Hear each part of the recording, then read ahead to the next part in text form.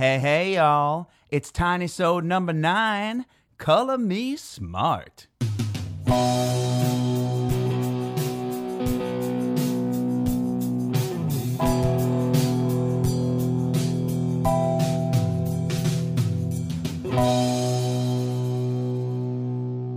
So, here's a question that came to mind the other day when I was trying to decide what I was going to do my Tiny Sode on, and that is, where did colors get their names from?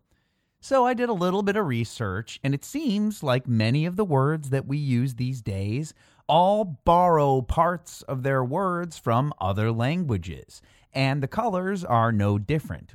And it seems that most of the languages kind of went on the same chromatic pattern as far as which colors they named first. And in about all the languages, black and white were predominantly the first colors that were named. And then they were followed by other primary colors.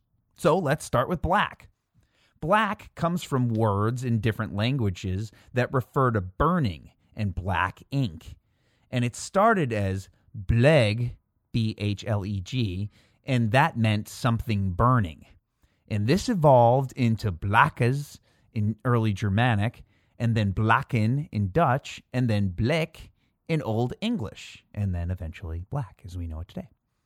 White started as quintos with a K at the beginning of it, and it either meant the color white or just something that was bright. And the early Germanic for that was quits, and then wit in Dutch, and then, of course, white as we know it today. Red started as reud, spelled R-E-U-D-H, and it meant something that was ruddy or red.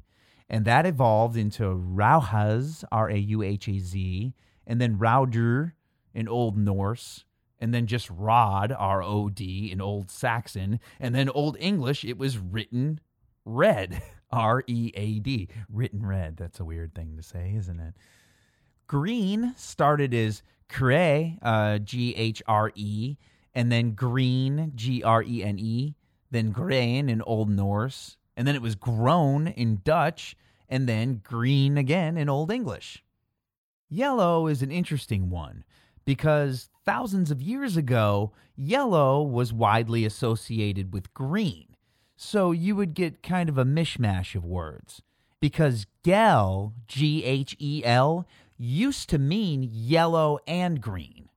And then early Germanic had it into gelwaz, G-E-L-W-A-Z, maybe that's spelled yelwaz. And that became gulr in Old Norse. And that evolved into gelo, G-E-L-O. And then geolu, G-E-O-L-U, and then geolu, G-E-O-L-W-E in Old English, and then yellow. Blue began in early Germanic as blauwez, B-L-A-E-W-A-Z, and in Old English it was blau. But this one was ultimately borrowed from France's bleu, B-L-E-U, and bleu, B-L-E-W. Brown is one of the younger colors to be named. Its early Germanic was pronounced brunaz or bruna, B-R-U-N-O-Z, and in Old English it had become brun or brune. And the first sample of the word brown ever being written comes to us from around 1000 A.D. Purple came to us as a word in the 9th century in Old English as aspurpul, which stems from the Latin word purpura. Orange comes from the Sanskrit word for the fruit naranga. You heard me right. The color was named for the fruit, not the other way around. And then the Persian and Arabic languages changed that to naranj, and the Old French made it pomme d'orange. And the first writing of it as a color came to us in 1512. Up until then, people who spoke English would say gelo red or yellow red. Pink didn't come to us as a word until 1733, and it meant a pale rose color. And here are two less popular colors. Puce means flea in French because fleas are often that brownish, purplish red color. So puce.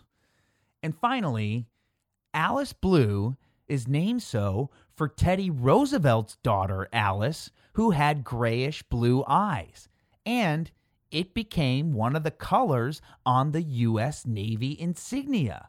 Because as we know from episode 2 of Scattered Curiosities entitled Emperors, Robber Barons, Cowboys, and Indians, that Theodore Roosevelt used to be the Assistant Secretary of the Navy. Now, there's a lot more colors out there, folks, and I'm sure that there's a lot of great stories behind them. So if you find any, be sure to share them with the rest of us, will ya?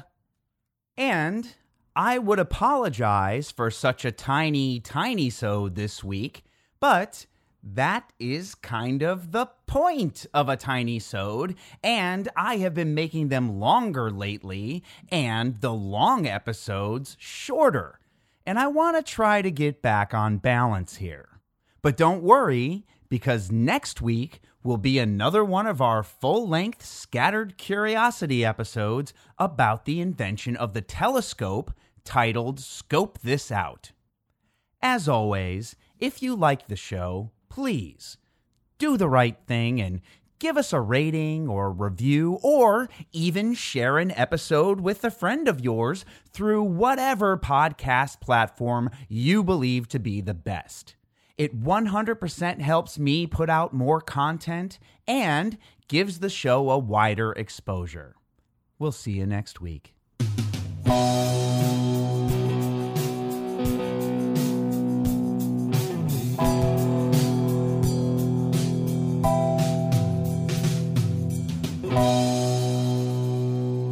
If you'd like to help us keep the curiosities coming, please rate us on iTunes, SoundCloud, or your favorite podcast platform. And don't forget to visit scatteredcuriosities.com for exclusive free downloads and to donate to the show.